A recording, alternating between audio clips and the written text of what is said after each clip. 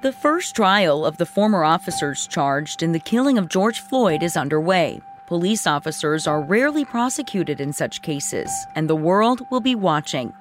The Minnesota Public Radio newsroom, which has followed this case in detail from the beginning, will bring listeners updates on this monumental trial and the consequences it holds for the city and the country.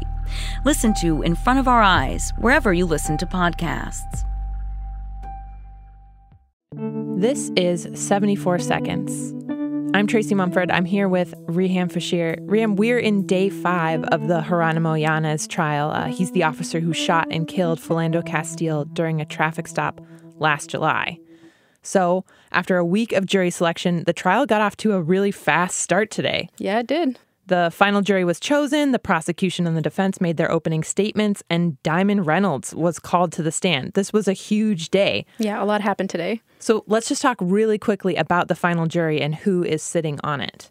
Well, after they narrowed it down to 23, they began striking jurors. The defense first wanted to get rid of an 18-year-old Ethiopian-American woman who said she didn't know a lot about the criminal justice system, but that she could follow and understand the rules of the trial.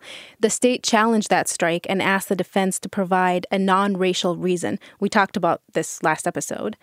The defense then argued that she wouldn't be able to understand a very complicated case, and therefore she wouldn't contribute to jury deliberation. The judge didn't buy it. He trusted her abilities. He said some of the others in the panel had similar answers to the questionnaires about the American criminal justice system, and he kept her in the pool. So that's the only juror that we know there was an issue with the challenge over. The rest of their peremptory strikes were approved by the judge and by both sides without any other issues. Yes. So this group of 15 members, there's 9 men and 6 women, 2 black jurors. And so of those 15, 3 of them are alternates, but they won't know that until it's actually time to deliberate. No, they don't know that yet. So there still is a potential that it could be an all-white jury. It's possible, but we don't know that yet, and we won't know until the end. So the jury then got instructions from the judge. Anything noteworthy in what the judge instructed them to do for this trial? Well, they were told they can't watch any news about this case. They can't read anything. They can't post on social media. They were given the basic definition of the law, the culpable negligence and the second-degree manslaughter law, that they would have to consider what unreasonable risk is when deliberating this case. And the judge also emphasized that Yanez is innocent until proven guilty. But they're not going to be sequestered for the course of the trial? Not that we know of, no. They just have been asked not to consume any media related to the case. Yep. All right, so we also have John Collins here with us. You've also been in the courtroom today. The jury, they got selected, they got their instructions, and then the prosecution made their opening statements. And part of those opening statements were actually playing the dash cam footage from Officer Geronimo Yanez's car on the night of July 6th, the night that he shot Philando Castile. I was not expecting for this tape to be played so soon in this trial. We weren't expecting this either. It was crazy to see it right away on the first real day where the jury was seated. We thought maybe the prosecution would mention the existence of the tape and some of what happened, but we didn't expect them to show it, especially right away. Well, and this is tape of the 74 seconds, which we have been talking about for episodes after episodes. It's something that we've seen parts of transcripts of, but we've never actually seen or heard it, and you were there in the courtroom for them. What did you see when they finally played it? Well, it's a squad camera, so it's not the best quality video necessarily, but it shows Officer Yanez from his perspective following Castile down Larpenteur Avenue, down the street, pulling him over, and it really reinforces exactly how quickly this went from a casual traffic stop to Yanez pulling his gun out and shooting, because it shows Yanez walk out of the car, have a quick dialogue back and forth, which we heard on the microphone, and then start shooting. And it happened really, really fast. And it was really shocking to watch in this room that was crowded with reporters, family members from both sides, and, many people from the public who are just interested in the case or who may be activists. I noticed that a couple of the jurors in front looked shaken as soon as the lights came up. One woman had half her face covered in her hand. So it was a really powerful thing to start out this trial with. And Philando Castile's mother was in the courtroom to watch this video as well, right? She was, and there were quite a few other family members in there as well. And the Castilles, they watched it. They were very composed. But it must have been a hard thing to watch.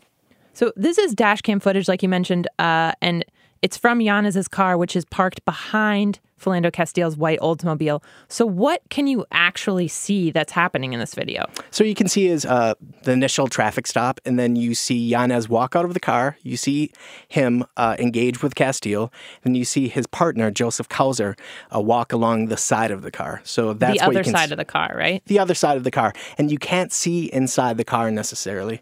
So it doesn't give us any more details about what Philando Castile was doing that night, because you really just can't see him in the car, right? You can only hear him picked up on Yanez's microphone.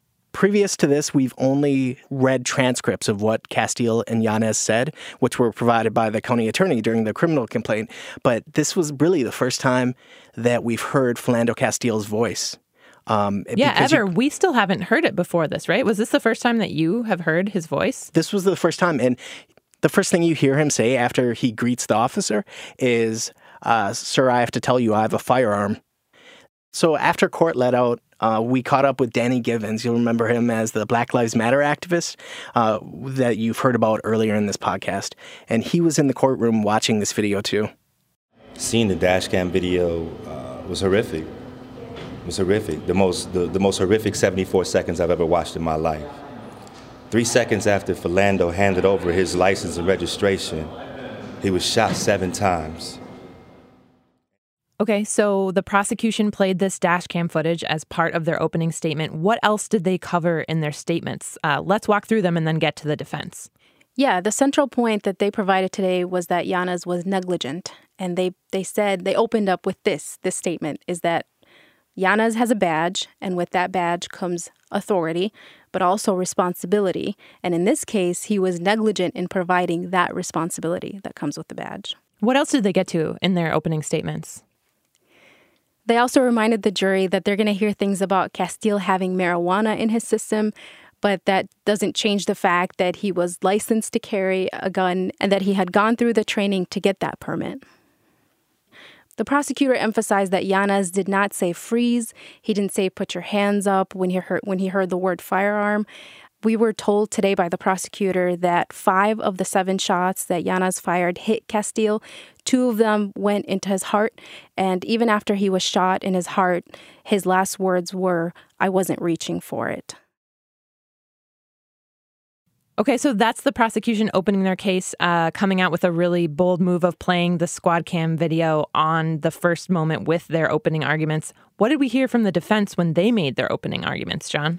The defense started out by listing all of Officer Yanez's family that were in the room at the time. And there were quite a few this time, more than we've seen in earlier hearings. And then they got into their central point that Philando Castile did not follow commands from the officer. They say that one of the commands was when Yanez told Castile, "Okay, don't reach for it." They say that's a command, and that Officer Yanez is an authority figure and that his command should have been followed. So that's what this is going to hinge on, right? Whether Philando Castile, the jury thinks he was following commands or not following commands. That's the defense argument. That's a big part of it, but they're also going to have Yanez testify about the fear he felt that day, the fear for his life, and they're going to say that he saw Philando Castile with his hand on his pistol grip. Have we heard that before? That feels like a new piece of information, that he actually saw him with his hand on the gun. Initially, we didn't hear that he had seen any sort of gun. Later in the process, his lawyer said he saw a gun. But this is the first time that we heard that they're going to say that he had his hand on the pistol grip. Okay, and then they got into some of his training in the courtroom today, too. That is going to be a central part of this case as well. Their argument about training is that Yanez did exactly what he was trained to do. They're arguing that he was trained to be sure that he goes home at the end of the night. Trained to be sure he goes home at the end of the night. What does that mean? They're saying that a lot of his training told him that if he saw a gun in someone's hand, that it was already too late. So he needed to take proactive action. So from his perspective, he saw a gun, it was in someone's hand, and he did what he was trained to do? That's what their argument is. They also say he was taught to fire his gun as many times as necessary to get rid of any risk. Okay, so that addresses the manslaughter charge that he's facing. Was there anything in these opening arguments that addressed the other firearms charges that Yanez is facing? His attorneys are arguing that he purposely fired away from Diamond Reynolds and her 4-year-old daughter, and that he took care to do this. So that addresses the dangerous discharge of the firearm. Was there a moment or a quote in all of this, watching the defense's statements about how this case is going to go, how they're going to present this, that really stood out to you? Sure. The defense at one point, the attorney said, this is a tragedy not only for the Castile family, but for Officer Yanez himself. But he said, just because it's a tragedy doesn't mean it's a crime. Thanks, John. All right, so we have the cases laid out. The prosecution is calling Officer Geronimo Yanez negligent, and the defense is saying Philando Castile should have followed instructions. The prosecution then opened their case with 2 pieces of testimony today. They did. And first we heard from a teacher who works at J.J. Hill Elementary, the same school that Philando Castile worked at. They asked about what she knew about him and how often she saw him. And she said she would see him in the lunchroom talking to the kids. She described him as laid back and calm, never saw him angry. And the second witness was Diamond Reynolds, something that we didn't expect to see on the first day. Yeah, that seems another surprise that we would be hearing from her on the first day of this. In many ways, Diamond Reynolds has made this case what it is, right? If she had not shot the video in the car, millions of people wouldn't know who Philando Castile was. So what did we hear from her today? Yeah, it was surprising to see her right away today. We haven't seen her in months, and she was calm and composed. She was wearing a black and white dress. She referred to Philando Castile as Phil multiple times, and she had to be corrected, and for the record, to say Mr. Castile or Castile. We heard more about her background and her relationship with Philando Castile. They introduced as evidence a picture of Philando Castile and her daughter at the Mall of America. It was on her daughter's birthday, and she teared up at this point when she saw that picture. She said Philando Castile was not her daughter's father, but he was like a father figure. She said every morning he woke up and before he went to work, he would make them breakfast. Okay, so they're having Diamond Reynolds kind of help paint this picture of who Philando Castile was and set up him as a guy who, has this routine, a lot of stuff that we've heard before. He goes to work. He's dependable. He's the guy who makes breakfast. Mm-hmm. Did they get into his experience with guns? Yeah, as part of that routine description, Diamond Reynolds talked about how every morning he takes his gun out of his safe and he puts it in his holster and he carries it with him out. He puts it in the glove box a lot of times, especially when he goes to school for work. The prosecution then asked why Philando Castile carried a gun, and she said it was for protection. They did live in a high crime area, as she described it. The prosecution also asked specifically if there were things that they did together. She said in the summer they went to police barbecues, which are sponsored by police departments across the city. And she was asked if Philando Castile had any animosity against police, and she said no. That's interesting. I don't think every city has these, but they are a thing in St. Paul where the police departments host these kind of community barbecues. So when she was asked on the stand to name something that the two of them did together, that's one of the things that she mentioned. That's interesting. Okay, so after kind of getting this picture of their life together, she was starting to explain kind of hour by hour how July 6th unfolded. She did. She said she described the same routine that Philando Castile had been going through. He got up at 5 a.m. She got up a little bit after that. He got ready like he typically did. He took a shower, made them breakfast. And she said she saw him go to his car and put the gun in the glove box on that day as well. He left for work, and she took her daughter to daycare in downtown St. Paul. Then she went to work herself at the dollar store. Okay, so she works at the dollar store. She spends all day there, and then when does she meet back up with Philando Castile, or where does the rest of her day take her after that? Yeah, usually she said they would meet up after work around 2 o'clock, 2:15. That day, she called him around 2, and he said he was getting his hair done for his birthday and told her not to rush him. So her sister had met her at her job, and they both went back to Diamond Reynolds' apartment, and they smoked weed. They each smoked one cigarette. And after that, they went to pick up her daughter from daycare around 6:10 is what she said. And that's where Philando Castile also met them after he was done around 6:20. So he picks up all of them at the daycare. He picks up Diamond Reynolds and her sister and Diamond Reynolds' daughter. And then where do they go? Yeah, then they all went to the grocery store, and the prosecution introduced a receipt that showed Diamond Reynolds purchasing items at 8:27 p.m., and also a photo of her leaving the store at 8:30. And that's where testimony ended for the day. It did, yeah. And that's also kind of the end of what we know about that night so far. So there's nothing has been that new here, right? We knew that they went grocery shopping. We knew that he got his hair done that day.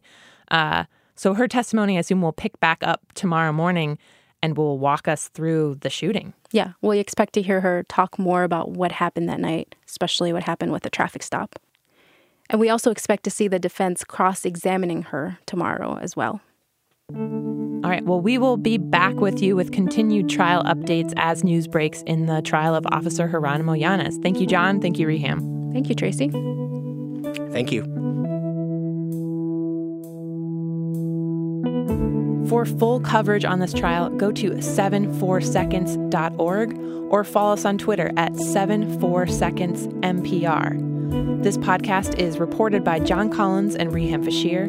It's produced by me, Tracy Mumford, and Hans Buetow, and edited by Meg Martin. Our theme music is by Joffrey Wilson. 74 Seconds is a production of Minnesota Public Radio News and American Public Media.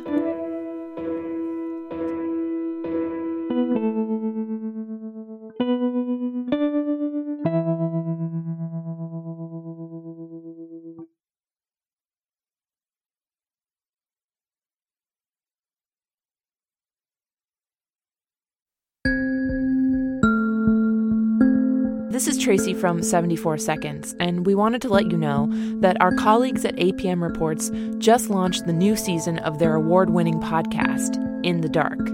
In this second season, they explore a new story with life or death consequences. It's the case of 4 people who were killed in a small town in Mississippi, and the story of why a black man on death row has been tried 6 times for those murders. You can listen and subscribe to In the Dark on Apple Podcasts.